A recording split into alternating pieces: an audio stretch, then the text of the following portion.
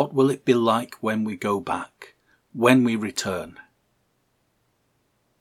That's a question on a lot of people's hearts and minds at the moment, as we ponder what we may and what we are allowed to do in our churches. We're allowed to reopen for private prayer.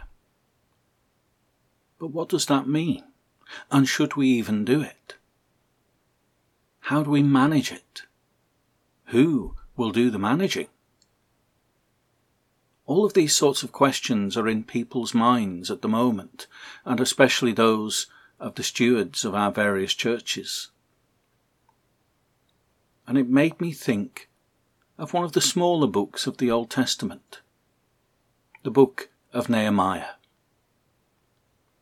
Nehemiah was a high official in the Persian Empire, but also a Jew, the descendant of those carried into exile.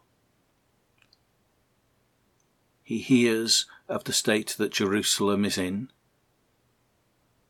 prays to God, and finds a way in which he can be one of those who arranges the rebuilding of Jerusalem, the rebuilding of the walls, the purification of the temple, bringing back some of what had been lost. It's worth remembering, though, that Nehemiah didn't have an easy job. He was a very able administrator. He ruled with wisdom and justice. And yet the task that he had was not an easy one to do. He faced opposition. There were enemies.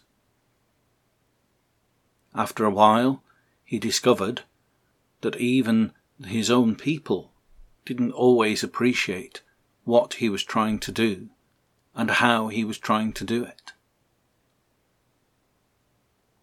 As we prepare to re-enter our churches, as we wonder what we can and should do, I think we can do a lot worse than look to Nehemiah.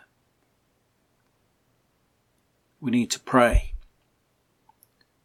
We need to seek what God wants in this situation and how our churches can serve him, whether that's by opening or even by remaining closed but still active in our communities.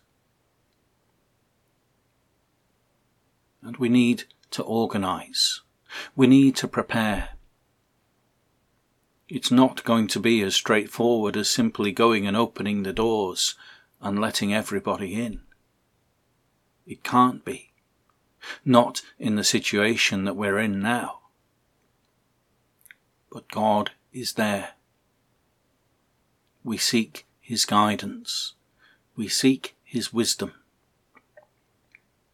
We seek to find ways to enable people to worship and to pray and to call upon the Almighty God, the one who has called us and the one who has saved us.